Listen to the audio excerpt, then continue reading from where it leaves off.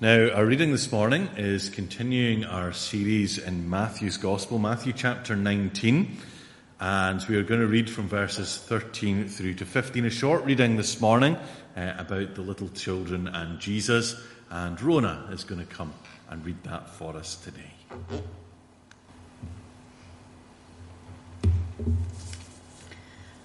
Matthew chapter 19, verses 13 to 15. Then little children were brought to Jesus for him to place his hands on them and pray for them. But the disciples rebuked those who brought them. Jesus said, "Let the little children come to me, and do not hinder them, for the kingdom of heaven belongs to such as these." When he had placed his hands on them, he went on from there. This is the word of the Lord. Amen. Now, if you do have your Bible with you this morning, please do turn back to Matthew chapter 9 as we continue our series in Matthew's Gospel. Now, this morning we're continuing this series together, and we're looking at just a few verses in Matthew chapter 19. Now, last week we thought about what Jesus said about marriage and what he said about divorce. And I guess that ended up being a little bit more relevant than we might have realised due to what happened in our country during this past week and the furore over the leadership in the SNP. It was also quite strange that on Monday night we were part of a life group and we've been looking at Daniel, and we happened to reach Daniel chapter 6. Which is a story of Daniel in the lion's den. And of course what happens in Daniel chapter 6 is Daniel standing up for his faith and refusing to bow down to the king. It's all about integrity. And so over this past week we've had things that have been very relevant to the situation that we find ourselves as a nation at this time. Now today, in today's passage, you might be pleased to know that we're perhaps on easier ground with the three verses that we read this morning. Now, note that I said easier, but not necessarily easy. Our passage today concerns people bringing little children to Jesus for him to place his hands on them and to pray for them. Now, of course, we have recently, in Matthew's Gospel, had a situation with little children involved, haven't we? We only need to look back a chapter to the beginning of chapter 18, when the disciples asked the question as to what it means to be great in the kingdom of heaven. And we see Jesus' response, don't we, at the beginning of chapter 18, that Jesus takes a little child amongst them, and uses that child as an example to the disciples that they need to have childlike faith. Otherwise, they will never enter the kingdom of God. And so Jesus points at humility as a key point and a key part of kingdom teaching. Now, clearly, the disciples struggle to grasp this, don't you? Sometimes when we read the Gospels, we can read it with a bit of exasperation when we think about the disciples. Why don't they get it? Why don't they get it? Jesus is constantly saying these things to them, and yet they seem not to get it. I think it would be very easy for us to be quite harsh on the disciples, but the fact is that they're living in the moment, aren't they? We've got this written down, and we can look at Matthew 18 and then Matthew 19. We know what happens further on in the story. We know that Jesus goes to the cross. We know that Jesus dies. We know that this is really unexpected for the disciples. They're there living in the moment. But the disciples are clearly not grasping the nature of the kingdom. Now, God willing, we'll look at the rich young man next week. And the disciples' amazement that someone like that, who has wealth and status, might not enter the kingdom. And in the following week, or a couple of weeks' time after that, we'll also see the mother of James and John, two of the disciples, asking Jesus to remember them at the coming of the kingdom and to give them places of honor at his right and his left hand. So clearly, throughout the Gospels, we see the disciples struggle with the idea of status, and they're attracted by wealth and power rather than being attracted by the kingdom values of humility and putting others first. So this has been a constant theme throughout the Gospels. Now, it would be very easy for us to say about the disciples, how petty are they? How do they get it so wrong at all these stages? But really, as we point the finger at the disciples, remember there are three fingers pointing back towards us. Because are we any different, really? Is our society any different? Because what does society do? It chases after status. It chases after wealth. It chases after celebrity. It doesn't seem to put much value into humility and putting others first and building others up rather than pulling them down, does it?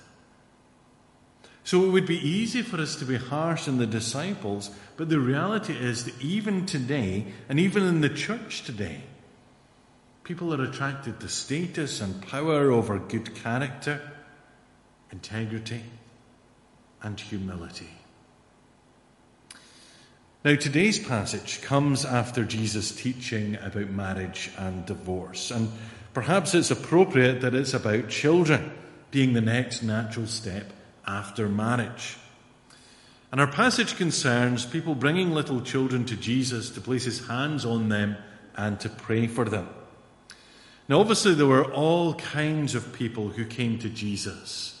And at many times throughout the Gospels, we see that huge crowds were following Jesus. Remember, for example, the story of Zacchaeus. Zacchaeus being a very small man, and he just couldn't get to Jesus because there was such a great crowd around him, and so he had to climb up the sycamore tree.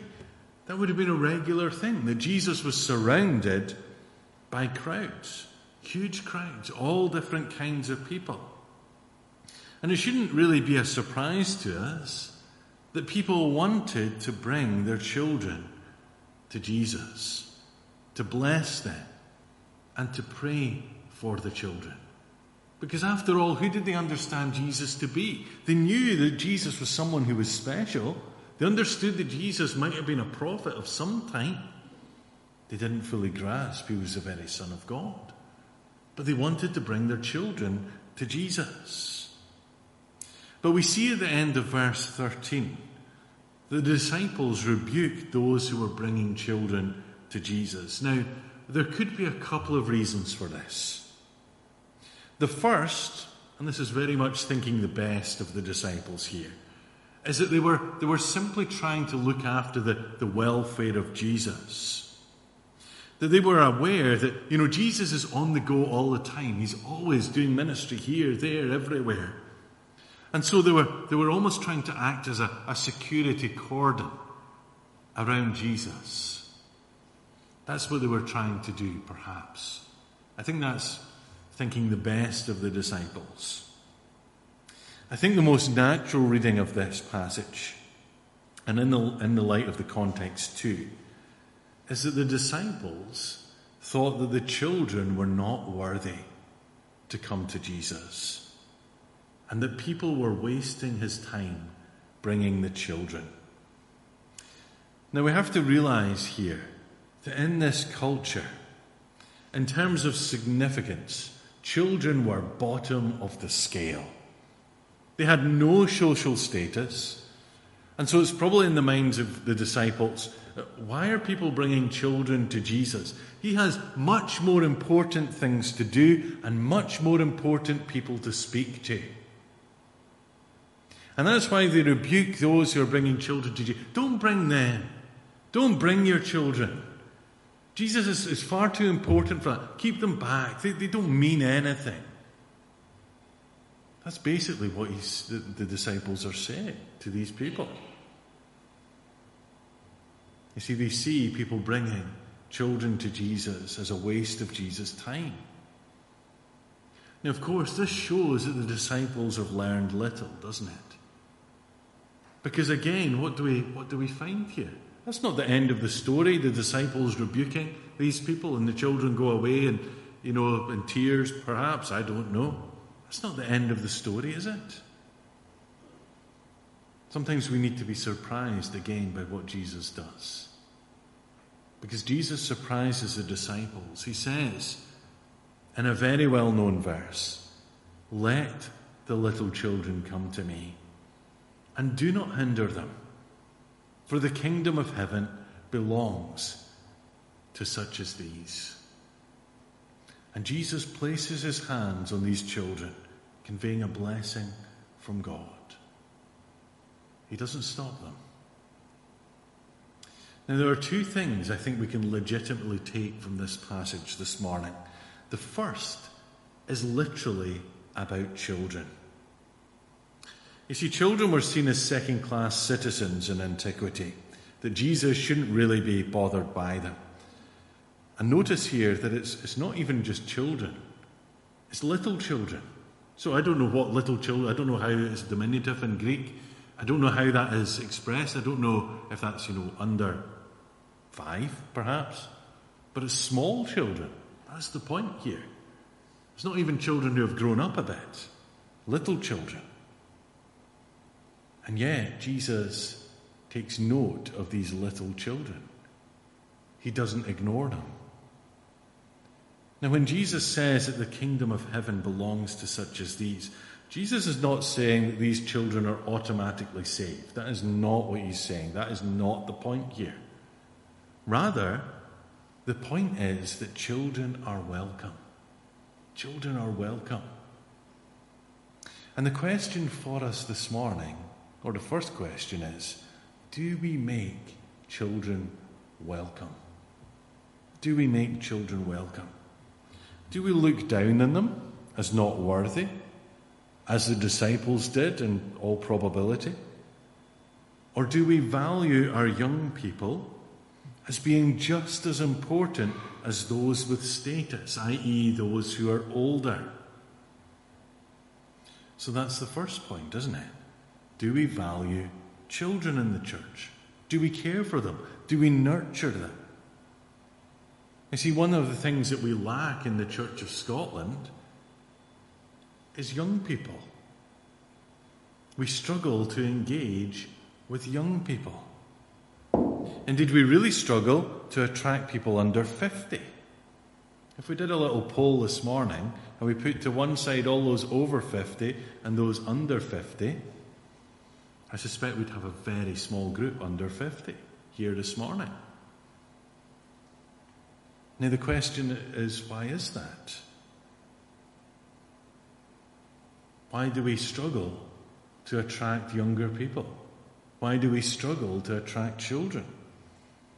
Is it that society has changed so much?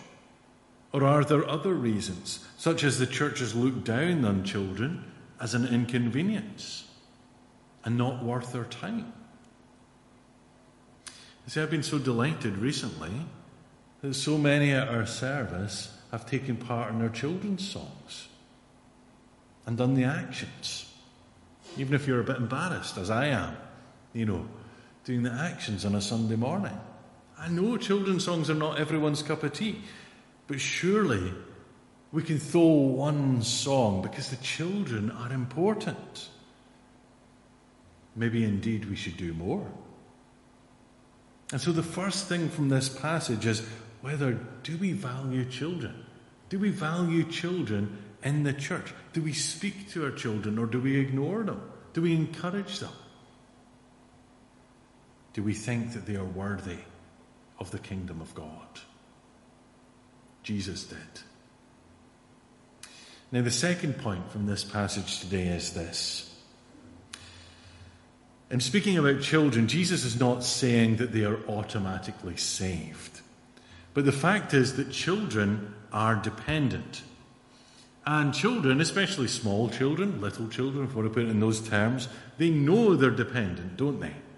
They rely on their parents to feed them, to clothe them, and to provide for them. They don't go shopping themselves, do they? They don't go home and make the dinner. Certainly my boys don't. They rely on their parents, don't they? And notice that in this passage, Jesus says here that the kingdom of heaven belongs to such as these. Another translation has it that the kingdom of God belongs to those who are like these children. In other words, those who have a childlike and dependent attitude, and those who come to Jesus in the right spirit. Now, of course, this links back to the beginning of chapter 18, doesn't it? But it also links forward to what comes next in chapter 19, the story of the rich young man, and then in chapter 20, with the mother of James and John, requesting that James and John can sit at the right and left of Jesus in the kingdom. You see, even though this passage is about children, it's also about those who have childlike faith. Not childish faith, but childlike faith. And it's again Jesus reminding the disciples that no one is barred from him. No one. That he has come for the sinners and not for the righteous. And actually, this is a real challenge for the church. You see, even in the church, we can be attracted to power, can't we? And status rather than right standing before God. As you all know, at times in the past, elders were appointed more on their job title or their place in society rather than on their qualities or on the qualities of an elder as found in Scripture. I hope that is no longer the case.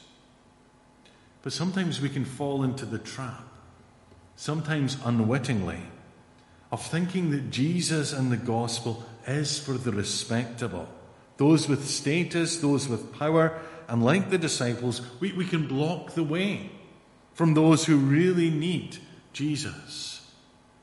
And we can block the way for them to come to him. Are we like the disciples, rebuking others, saying no? Not wittingly maybe, but saying no, this is not a place for you. And so this is a challenge for us in the church, and to us in the church here in West Kilbride.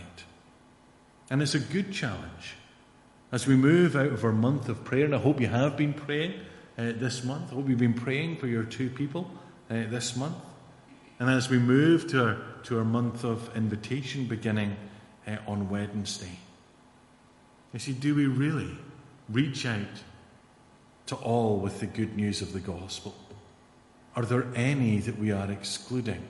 Are there any unintentional biases that we are holding, like the disciples had, that mean we are trying to stop people coming to Jesus? And if this is the case, then we need to have the courage to get out of the way.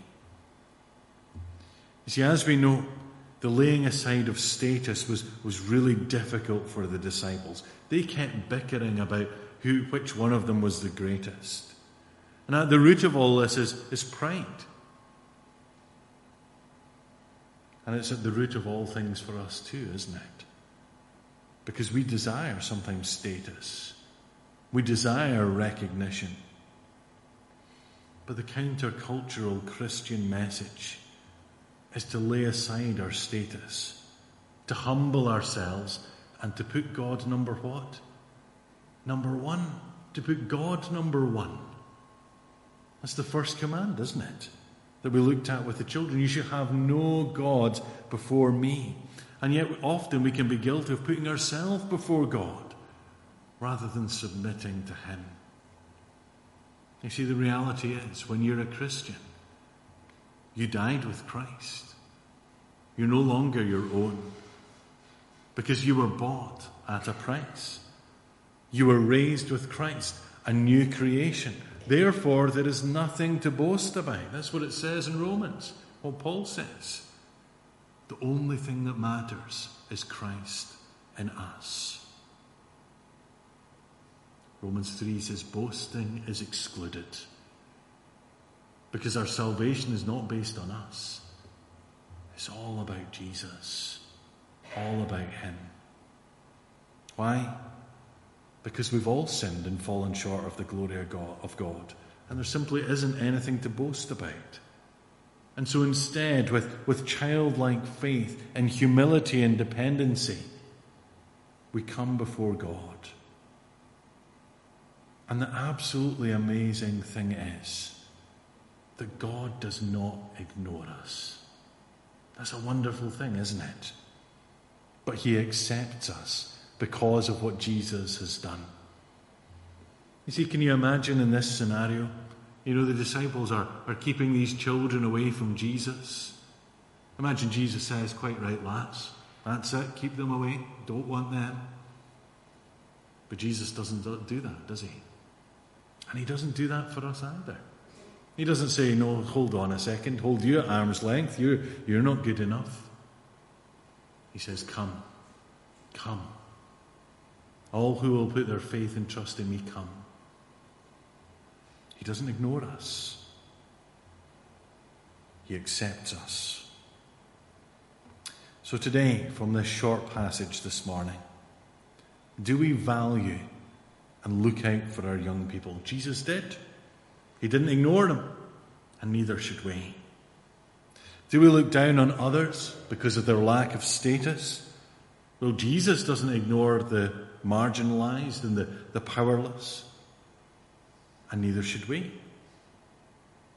Are we relying this morning on our status to get us into the kingdom of heaven? Well, remember this morning, our status won't save us. Only Christ can. So in childlike dependency, we need to put our faith and trust in him and put God number one. Shall we just pray together? Let's pray. Heavenly Father, a short passage this morning, and yet there is many in this passage, or much in this passage to challenge us. It challenges our attitude towards our young people, towards our children. Do we truly make them welcome? Do we really desire that they would come into the kingdom of God? And we thank you for the example of Jesus, who instead of listening to the disciples, effectively rebukes the disciples by saying to them to let the children to come to him and not to stop them. Father, we ask for forgiveness for those times we've been more like the disciples than we have been like Jesus. Help us to show a real welcome to our young people. Help us, Lord God, to help them grow in faith and to nurture them and to bless them. And Father, we also recognize that throughout Matthew's Gospel, we see the disciples struggling because they're constantly bickering about which one of them is the greatest. They're attracted to status and power, rather than understanding the kingdom of heaven is all about humility and putting Jesus first. And we pray in our own lives, Lord God, we ask for forgiveness for those times when we've taken more stock in status and in power than we have in good Christian character, in humility and integrity. And Father, we pray for ourselves this day, that you would help us to reach out to those who are perhaps marginalized in the same way that Jesus did. That you would give us courage to speak words of grace and encouragement to those who really, really need you. And we pray also in our own lives, Lord God, that we would not seek status or power, but in your upside kingdom values, that as Jesus humbled himself, that we too would humble ourselves, that we too would understand that our salvation is not based on our works or anything that we can do. is based on grace, grace alone, and therefore we have nothing to boast about. Help us, therefore, to be people who are humble. Help us to be filled with humility. Help us to be people who are compassionate and gracious. Help us to be the people you've created us to be. Help us to show Christ-like values. So, Lord God, speak to us through your word this day, we pray. For we pray these things in Jesus' name and for his sake. Amen.